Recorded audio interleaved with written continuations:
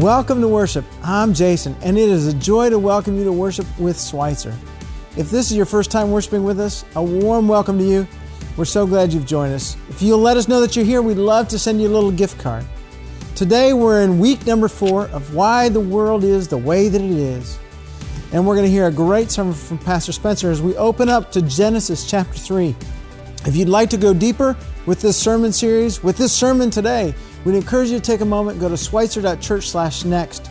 You'll find sermon discussion questions, and you'll find groups that are taking up this sermon series and talking about and diving deeper into what we're going to hear today. We encourage you to do that. Next up is Stephanie, and she's going to share with us some things that are happening at Schweitzer, some ways we can connect this week. Let's join Stephanie. Hi, welcome to Schweitzer. I'm Stephanie. This Thursday, February 2nd at 11:30, our second season ministry for those 50 and up will be hosting their monthly luncheon. This month we'll be hearing from the Victim Center, a local ministry doing incredible outreach in our community. To guarantee your lunch, make sure you sign up by tomorrow. That's Monday, January 30th, online at schweitzer.church/second season, or you can stop by the blue booth today. Next Sunday, February 5th, we'll be starting a new session of Grief Share. This weekly grief support group meets every Sunday throughout the spring semester from 2:30 to 4 p.m. This is a place where you can come and talk about grief and learn to navigate the loss of someone dear. And it's open to anyone in our community. You can find out more at schweitzer.church/griefshare. Also, next Sunday, Pastor Jason will be hosting an informational meeting about an upcoming immersive learning trip to Mississippi and Alabama with the Perkins Justice Foundation. This trip will be happening in May, and you can come learn more about it next Sunday, February 5th at 11:45. That's after the second service in room 101. We hope you'll attend. There are always lots of great opportunities to get connected at Schweitzer, including volunteering in the kids ministry, learning in a small group, singing on the worship team, or volunteering in the Flourish Food Pantry. If you have more questions about these opportunities or want to learn more, you can find out about all of them and even fill out a connection card online at schweitzer.church, or you can fill out the connection card that's in the pew in front of you and drop it off at the blue booth out back. We are grateful that you are with us this beautiful morning. Let's continue with worship. Thank you, Stephanie. Next, we're going to get ready to worship. As we do that, if you're worshiping live with us, we'd encourage you to take a moment, say hello to your friends in the chat. If you'd like someone to pray with you, there's someone in the prayer room. They'd be happy to pray with you today. Now, let's lift up our hearts to the Lord, and let's enter into worship with gladness, with joy, with trusting in His goodness. Let's worship together.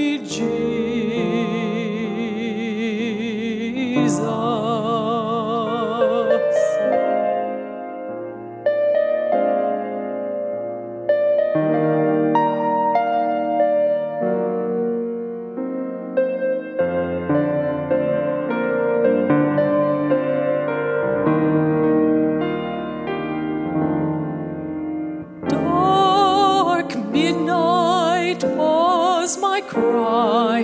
Dark midnight was my cry.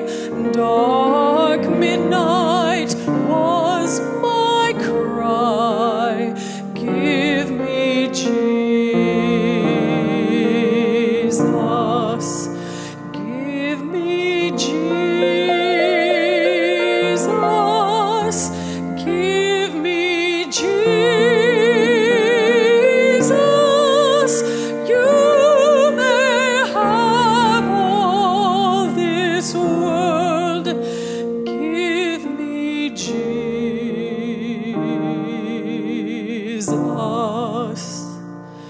Give me Jesus.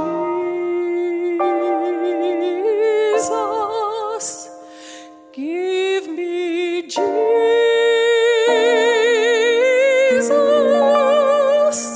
You may have all this world with its troubles and cares.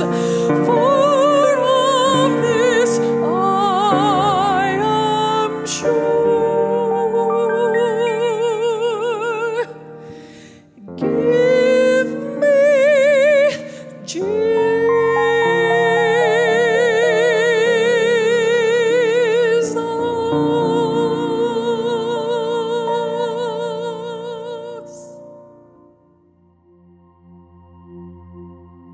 Friends, as we've been going along in this sermon series, we've been hearing about the goodness of God. We've also been hearing about our own condition.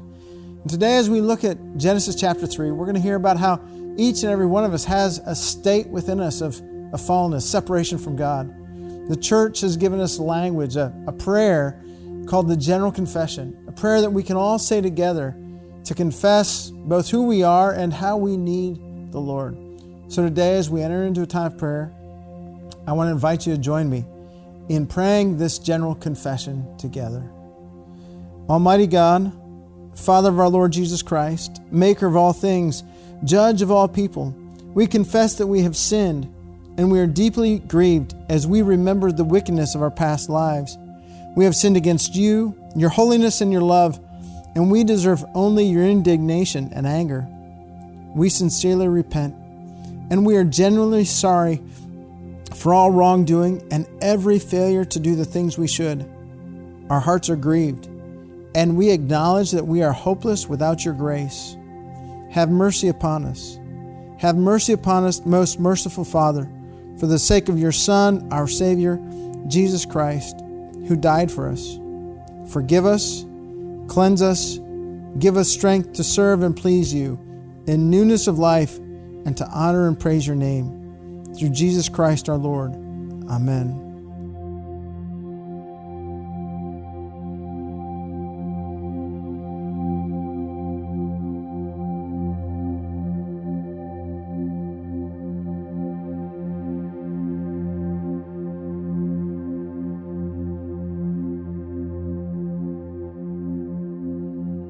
Now hear this good news.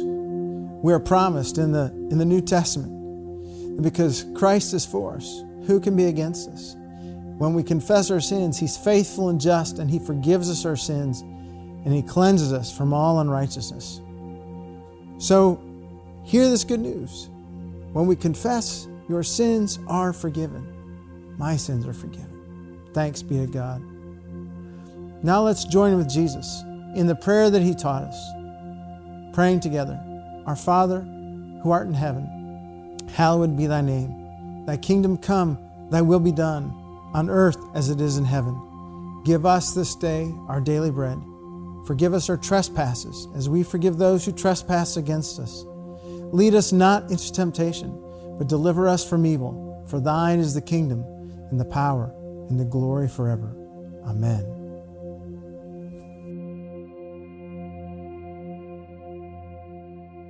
Next up, we're going to hear from Brett and Shonda Foster. They've become integrated in the small group ministry at Schweitzer. They found it life-giving. They've got some great things to share. Let's take a listen.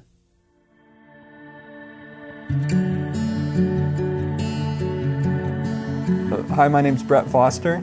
This is my wife Shonda, and we've been attending Schweitzer with our family since last summer.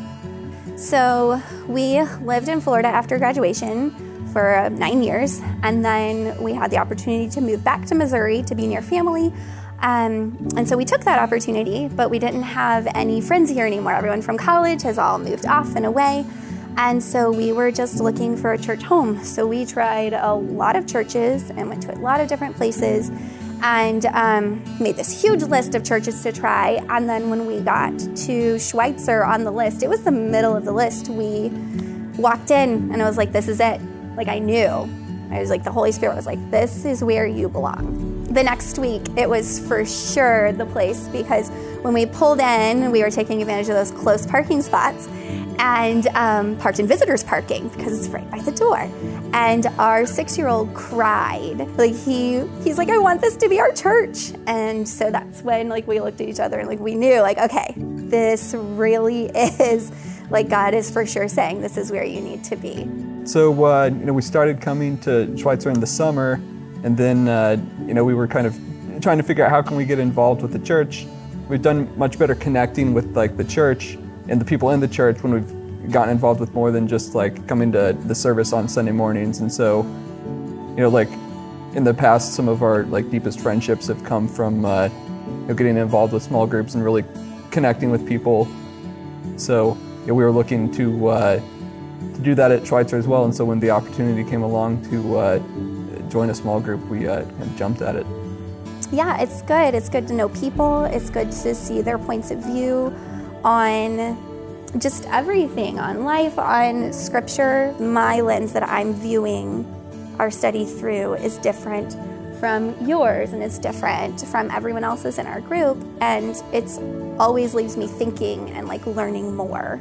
Yeah, what I like about the study that we do on Wednesday nights is it's a chance to like dialogue with other people about maybe questions that I have, maybe questions that they have about the scripture, and it's something that you don't necessarily get to do on Sunday mornings when you're watching a sermon. In today's day and age, with not just like social media, but also like COVID, it's easy to disconnect from everything and like feel isolated, and like that's just not, in my experience, that's just not like the best way to live. And so like I would encourage someone to just plug into a small group, and like you'll connect with people, and you'll get more involved with the church. And I think that's sort of a great way to push back against sort of this cultural thing that's been isolating us the past couple years. Yeah, definitely agree with that.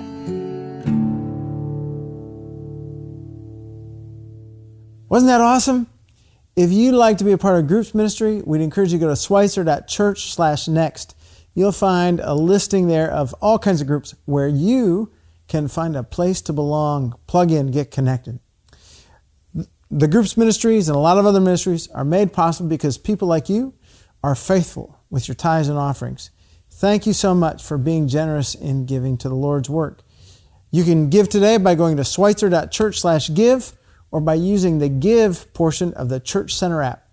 Thanks for your generosity. Next up, we're on week 4 of Why the World Is the Way That It Is. Genesis 3. Let's dive in.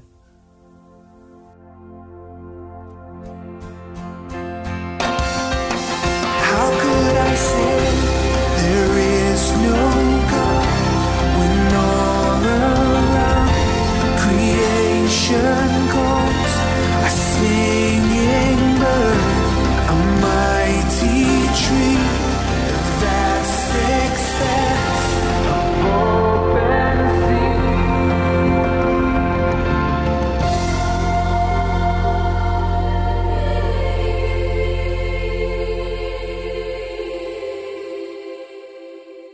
Well, welcome today. My name is Spencer. So glad that you've joined us. Today is part 4 of our series called Why is the World the Way That It Is? And we're exploring the first few chapters of Genesis as we start the year, not looking ahead, but back, all the way back to the beginning. And these first few chapters of the Bible really explain so much about why the world is the way that it is. It's these foundational, fundamental chapters of the Bible. I like to think of them like this. Like I've got terrible vision. I wear contacts and glasses. And when I can put on my glasses, this blurry, confusing, fuzzy world becomes clear. And that's what these first few chapters of the Bible do. They make the world clear. Now today we're going to go to Genesis chapter 3. This is one of the most important, fundamental chapters in the entire Bible. So much hinges on this chapter in Genesis chapter 3. So if you have your Bibles, turn and follow along with us as we go through this. So much of why the world is the way that it is comes into focus in Genesis chapter 3. It's so important. I cannot overstate how important this is. So before we get there though, let's remember where we've been. So in Genesis 1, we started the series off several weeks ago. God creates the world. He calls it good. He makes all this creation. It is good. Day 6, He makes us. He calls us very good. The Bible says that we are made in the image and likeness of God, that we are given this work to do in the world, to care for it and tend to it as the Lord would, to use our work for His purposes. We then moved into the Garden of Eden. That's what we looked at last week, and how God has given us this world to tend to, this work to do. He's given us each other to live in perfect relationship. We're living in perfect relationship with Him, and then comes chapter 3, where it all falls apart. And so in chapter 2, the Lord speaks to the man Adam, and He gives him a commandment about some trees that are in the garden. And so this is what we read in Genesis chapter 2. This is verse 16 and 17. It says, the Lord God commanded the man, you are free to eat from any tree in the garden, but you must not eat from the tree of the knowledge of good and evil. For when you eat of it, you will surely die. Now we're going to keep that commandment in mind as we move to Genesis chapter 3. We're going to start in verse 1, and we're going to work our way through the whole chapter today. Here's how it goes. It says, now the serpent was more crafty than any of the wild animals the Lord God had made. And he said to the woman, did God really say you must not eat from any tree in the garden? Now let's ask that question. Is that what God really said? Did God really say you're not to eat from any tree in the garden? Well, no, that's not what God said. That's not the commandment that we just read a few seconds ago. He said to not eat from a specific tree. That's what He said. But this is such a clever, or maybe you should say crafty question that this serpent asks. It's a loaded question. You can't just answer with a yes or no. And so Eve and this snake are about to have a conversation, which is just a funny sentence to say, that Eve is about to have this conversation with the snake. And that's one of those things that you start to think about, like this. Eve is having this conversation with the snake. Like, how do you make sense of that? There was this famous theologian, his name is Karl Barth, and I guess if I have to say he's famous, he's not that famous, but in certain circles, he was famous. And one day, this student asked him, he said, Professor Barth, did the snake really talk?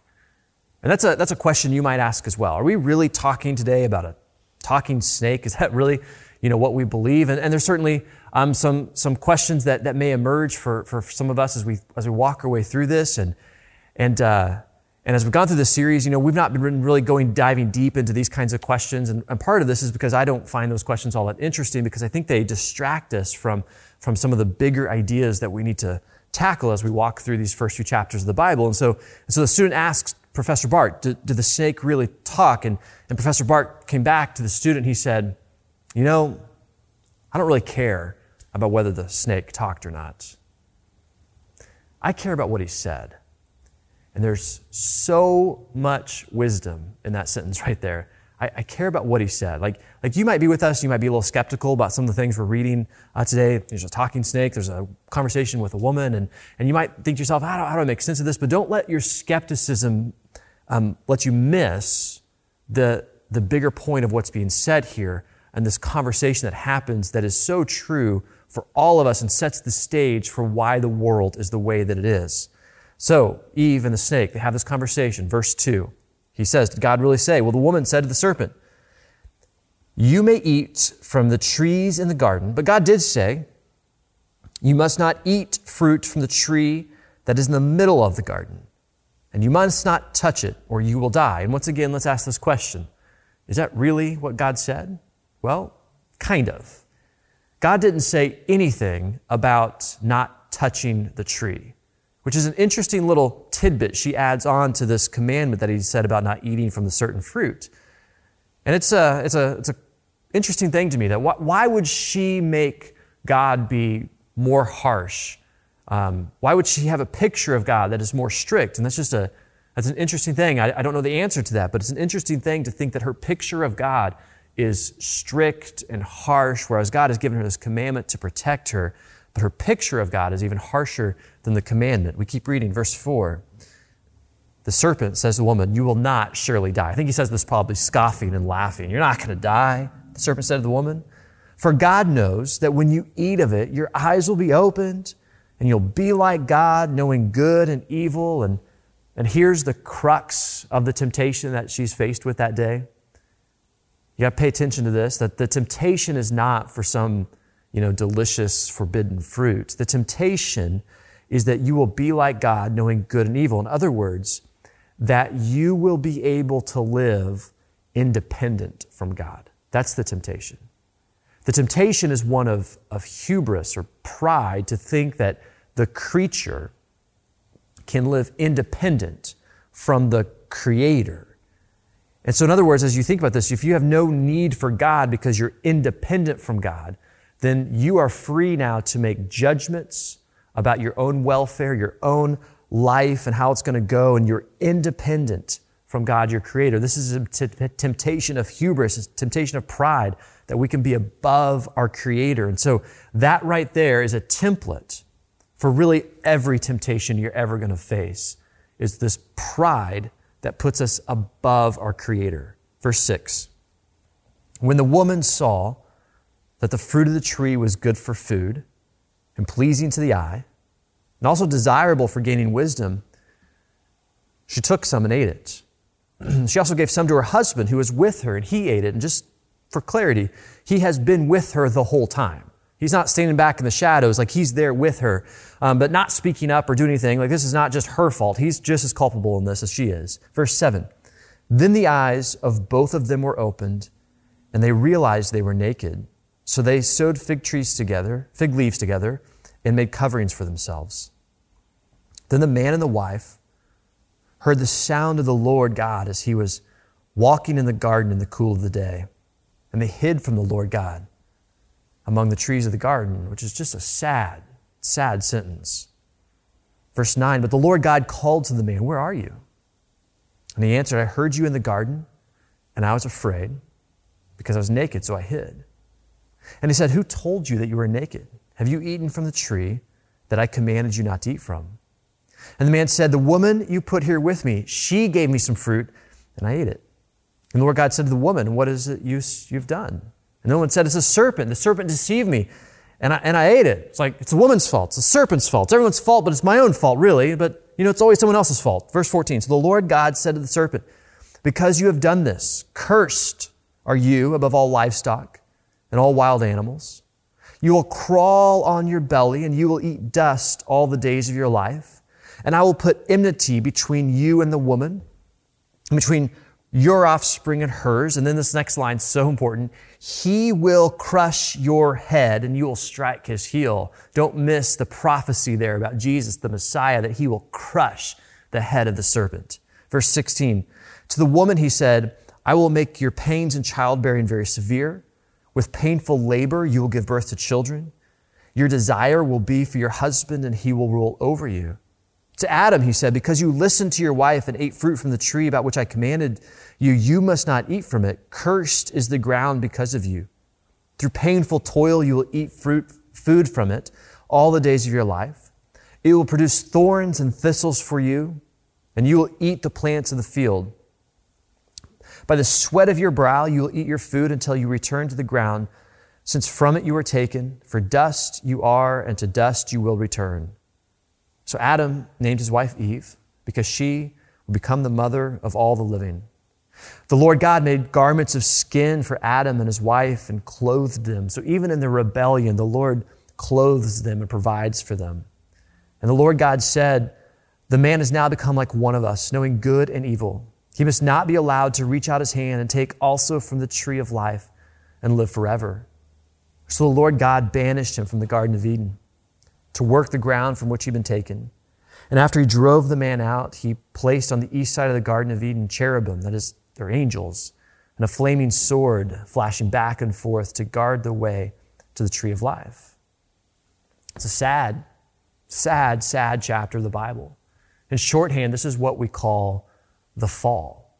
That humanity, and has fallen. And this chapter introduces all that has gone wrong with the world. Because while God created us good and he gave us this life where we were made in the image and likeness and we have this work to do and this perfect relationships with one another and with him, all of it falls apart now. All that was lost because of this temptation of pride, it falls apart. And so we have here this temptation where we thought we could live independent of our Creator. And now as you look at the world, it's fallen. And now we live with the consequence of this sin, the consequence. And we see the cost of it. In Genesis 3, we talk about what we call the curse, which are these three things that the Lord says, first to the serpent, and then to the woman, and then to the man, about the cost that came with their rebellion, their sin. And so let's just list some of the things we see here from Genesis 3 that really articulate the cost that has come with our rebellion to live above our Creator. First of all, we see that our relationship with creation is now broken. And as you look upon the world, you certainly see this. I mean, with pollution or environmental disasters and problems with the natural world, there's certainly this brokenness that takes place. We see our relationship with work has become broken. While God has given us this good work to do, now some of us live with work as an idol. Others of us live with toil where we just kind of get by or our jobs are meaningless. And so we have this broken relationship with work that God has given us.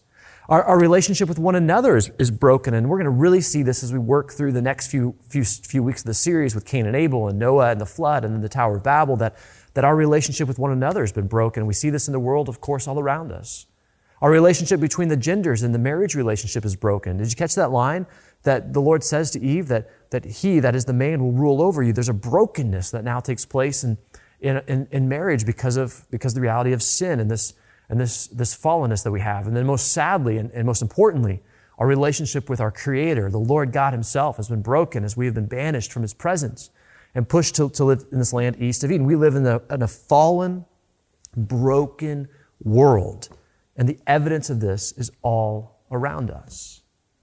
On the heels of World War II, there was this theologian, kind of famous. If I tell you he's famous, not really famous, but there's a theologian who's kind of famous. His name is Reinhold Niebuhr. And he had this statement. He said, reflecting on the tragedy of 50 million people who were killed in this war, the tragedy of atomic bombs, the tragedy of camps, and the tragedy of violence, reflecting on this, he says that the doctrine of original sin, that is the idea that all of us are fallen. He says, this is the only doctrine of the Christian faith that can be empirically proven. Like you can see it. You can see this fallen world that we live in. G.K. Chesterton, another famous writer, he says that the doctrine of original sin is an observable fact. That's how he describes it. He says you can see it in the streets. That's his line. You just look around the world and you see the fallenness that's all around us. In the New Testament, Paul the Apostle, in Romans chapter 3, he describes the reality of this fallenness like this. He says, there is no one righteous, not even one. There is no one who understands. There is no one who seeks God. All have turned away. They have together become worthless. There is no one who does good, not even one. Their throats are open graves. Their tongues practice deceit. The poison of vipers is on their lips. Their mouths are full of cursing and bitterness. Their feet are swift to shed blood. Ruin and misery mark their ways, and the way of peace they do not know. There is no fear of God before their eyes. And then to sum all of this up, Paul writes this really famous line, Romans 3, verse 23. He just simply says, for all, one more time, all of us, every single one of us, for all, he says, have sinned and fall short of the glory of God. This is classic Christian thought that we are all sinners, that every single one of us in our own hearts are inclined towards selfishness and self-interest and sin. And this is true for all of us. And as obvious as it might be, like Chesterton says, it's out in the streets, it's an observable fact. Like as obvious as this may be, this is also a countercultural kind of idea. Several years ago, I was preaching this series on kind of the basics of the gospel. And I remember this one message in the series was about sin. I don't preach a lot of sermons that are just about sin. But I had this sermon about sin, and after the sermon, after church that day, this lady came up to me, and she said, I was offended by this sermon today. And I was new to preaching. I didn't really quite know what I was doing. I was thinking to myself, oh no, what did I say? And I'm trying to, go through my mind like, oh, what did I say? Sometimes I wanted to say something one way, but then sometimes, you're in front of people, so you say things and you kind of say it differently than you meant to. And so I was thinking, oh no, what did I say? What did I say? And then she says, I was offended because I don't want to come to church and be told that I'm a sinner.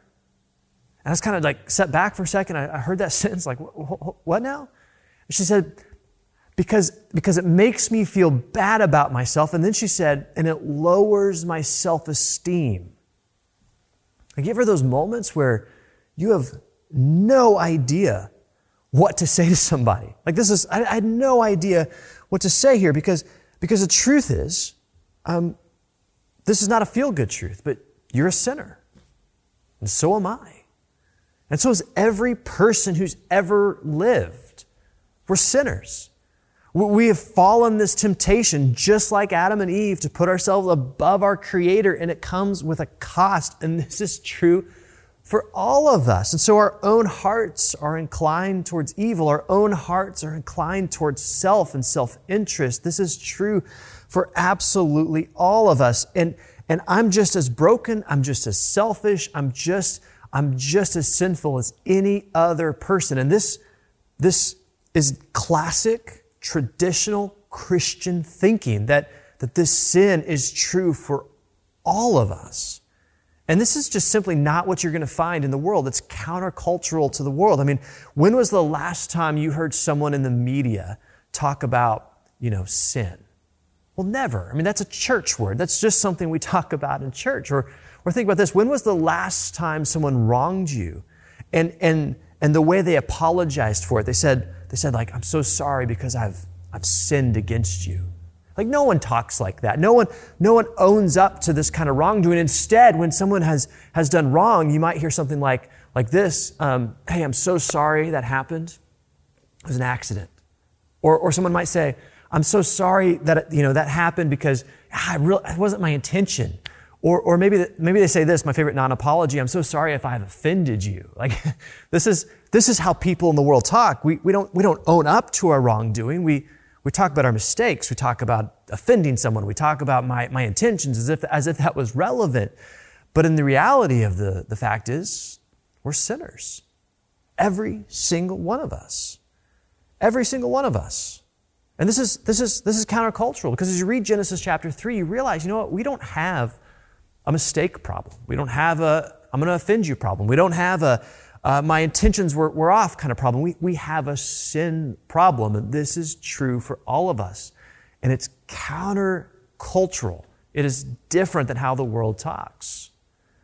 One time I had this woman schedule an appointment with me because she wanted to come and talk to me about her marriage. This happens from time to time in my work, and I'm not a marriage counselor, and I don't try to pretend to be. I respect people who are, and so I don't try to step into that realm. I'll listen to someone, I'll pray with them, I'll give them some biblical counsel if it's appropriate. But I'm quick to refer to a marriage counselor when that's appropriate. And that's a good thing. If you struggle with marriage, you should go see somebody. But she wanted to talk to her pastor. Things were struggling, and she came and told me that things were rough at home, and that there was someone else in her life that she confessed to me. And as we were talking through this, she talked about how she was miserable and had been for some time. And then she asked me this question. She said, does this make me a bad person? And I knew what she wanted me to say. I knew she wanted me to reassure her, kind of pat her on the hand. No, it's okay for you to, leave your family for this other person. She wanted me to reassure her for her wrongdoing. But I looked at her and I said, does this make me a bad person? I said, well, yeah. It does. Because you're a sinner, just like me, just like everybody. Your heart's inclined towards evil. And this thing that you're having, you're doing, that you're wanting me to reassure you on, you're doing harm. You're doing wrong. What you're doing is bad. And the reality is, like, we need to own this. This is what we have to do. Now, this is not a message you're going to hear from the world. The world is going to give you a different kind of message. The world is going to tell you, you need to follow your heart. You need to live your passions. The world's going to tell you that you got to be true to yourself, or one of my favorite ones, you got to be authentic. You got to live your authentic self. And every time I hear people in the world talk like that, I roll my eyes and I shake my head because I think to myself, oh my goodness, what terrible advice is this? To go follow your heart. That is absolutely awful advice, because the truth is my heart is sinful. My mind is self-interested. I am a person who is fallen and lives in a fallen world. So to go follow my heart is just to invite hubris into my life. It's just to invite brokenness into my life. It's just to invite a life that's lived even further apart from what God wants. And this is the message that we see in the world. I mean, the truth is, we are fallen. We are sinners. We are inclined towards evil, and we need to own this about ourselves, even though it's incredibly countercultural. There was this thing in the Bible that Paul said in 1 Timothy. He probably said this on a lot of different messages and sermons, but he wrote this down in 1 Timothy, and it's this great sentence, great statement. I think it's one of these things that we should all internalize and memorize and apply to ourselves. But here's what he said. This is 1 Timothy chapter 1, verse 15. He says, "Here is a trustworthy saying that deserves full acceptance." In other words, here's something that you need to take to heart. You need to memorize this, write this down, pay attention to this, internalize this, accept this for yourself. You need to pay attention here. Don't ignore this. So here's a trustworthy saying that deserves full acceptance. Christ Jesus came into the world to save sinners. That's a pretty good sentence. That's a pretty good statement. That does require acceptance, right? Christ Jesus came into the world to save sinners. Like, I don't have to be perfect to come to him. He welcomes everybody, no matter how sinful we may be. Everybody is welcome to come, and even really, really, really bad people, whoever those people may be, still have hope. It's a great line, but he's not done yet. Because he says, okay, Christ Jesus came into the world to save sinners. And he's got one more part to it. He says, of whom I am the worst. Ooh, the last part hurts. But this is how Christians think. Sin is not somebody else's problem. It's my problem. The fallenness we live in is not caused by someone else, it's caused by me. The brokenness that's in the world is in me. I stand just as much in need of Christ's salvation as anyone else, because my heart is just as evil as anyone else. I contribute to the problems of this fallen world as much as anybody. I contribute to the dysfunction of my family. I contribute to the problems, the struggles in my marriage. I contribute to the toxicity in my workplace. I contribute to the division that happens in our nation. It's my problem just as much as anyone else. This is classic Christian thinking. It's not somebody else. It's me. And this runs exactly opposite to how the world thinks and what the world is going to push on us to justify ourselves in light of other people. But classic Christian thinking is to hold this truth that this sin, it resides in me. But we also need to say, hope is not lost. One of the things I love most about the opening few chapters of the Bible is how the last few chapters of the Bible tie so closely into it. So as we think about how this tragedy unfolds with this temptation for hubris that all hinges on a tree, I can't help but think about some other things in the Bible that also happen on trees. Like this tree, this fruit that came from it, and the temptation for hubris that was born out of it came with these consequences and separation and fallenness and brokenness. That's all true. But one of the consequences as well was that our Creator didn't give up on us. He sent His own Son for us. And His Son was given as a sacrifice on our behalf, bearing our sins for Himself, and He died upon a tree. And then I flash forward to the end of the Bible where His Son, Jesus, the Messiah, restores all things and is the victor across the creation. He makes all things new. And in this new heaven and new earth, there's this city, and in the middle of this city, there is this garden, and in the middle of this garden, we read this. This is Revelation chapter 22. It says, then the angel showed me, this is John speaking, the apostle, the angel showed me the river of the water of life as clear as crystal, flowing from the throne of God and of the Lamb. And down the middle of the great street of the city, on each side of the river, listen, stood the tree of life, bearing 12 crops of fruit, yielding its fruit every month. And the leaves of the tree are for the healing, not the brokenness of the nations, but the healing of the nations. And then verse 3, no longer will there be any curse. There's this good news that comes in the midst of our brokenness, that our Creator is not done with us. And so we ask, why is the world the way that it is? Why is there evil and pain and sickness and death and violence and disease? And just add to that list whatever you want to. Well, the short answer is because in our hubris, we, all of us, have thought that we could elevate ourselves above our Creator. We've thought that we don't need God. We can live independent from Him. And this has come with these consequences that invited so many problems. And one of those consequences is that God Himself came to rescue us. He came to save us. He came to give us life for us. And so when He restores all things, He brings healing to the nations. Yes, we live in a fallen world, and we are fallen people. We have to accept this and realize this, but also know that in that fallenness, there is an invitation for every single one of us to be restored to new life. Let's pray. And so, Father, today we read this chapter. Oh my goodness, it's so tragic. The sin, the fallenness, the destruction that happens, we recognize this is our story because every single one of us bears this sin. Every single one of us is fallen. Every single one of us is inclined towards selfishness and problems and drama and dysfunction, and we contribute to the problems of this world. We just need to accept this. But we also know that you've come to save sinners, just like us. You've come to offer us redemption and healing and hope. And for anyone today who doesn't know this for themselves, may we come to this place of faith where we can put our trust and our faith in your salvation that you offer to everyone to come and find new life in you, life that eventually will lead to the restoration of all things. And so, Father, we put our trust, our faith, our hope in you. We just put a simple prayer. Lord Jesus, would you forgive me my sin?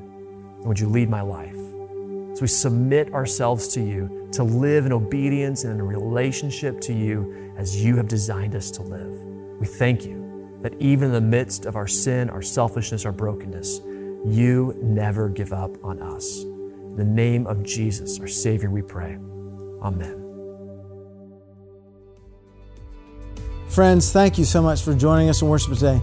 Hope you were encouraged. Hope you saw some things and heard some things that speak truth into your life, truth that is tangible for where you're living today. We'd encourage you to take a moment and share this message, share this word with people around you, somebody who needs to be encouraged and challenged in their own walk in faith. A big thank you goes out today to people who helped produce this service, to Alec, who's behind the scenes, to Stephanie for sharing the good word of what's happening here at Schweitzer, for the worship team, and for Pastor Spencer. Thank you so much. Thanks to you for joining us. We look forward to seeing you next week when we'll be in week 5 in Why the World Is the Way That It Is. The Lord bless you and keep you, make His face to shine upon you. And remember, God is good all the time.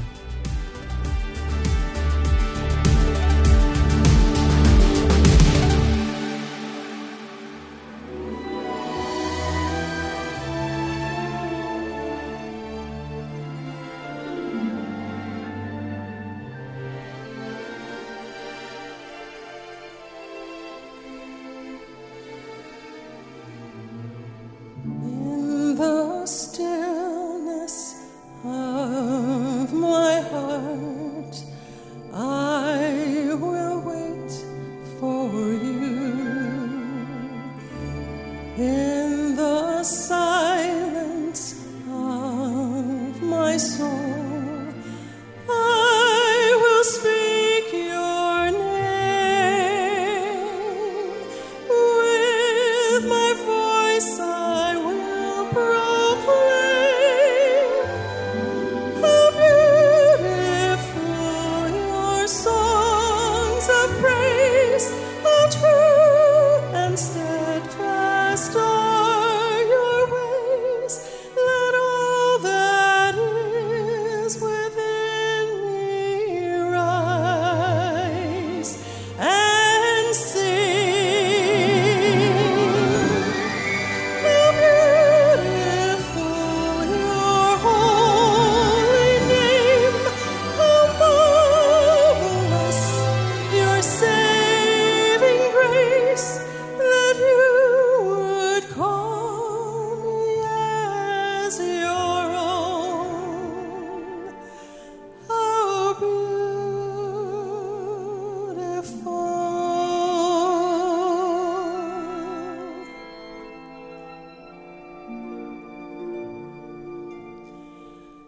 In the movement of the breeze, I can hear you speak.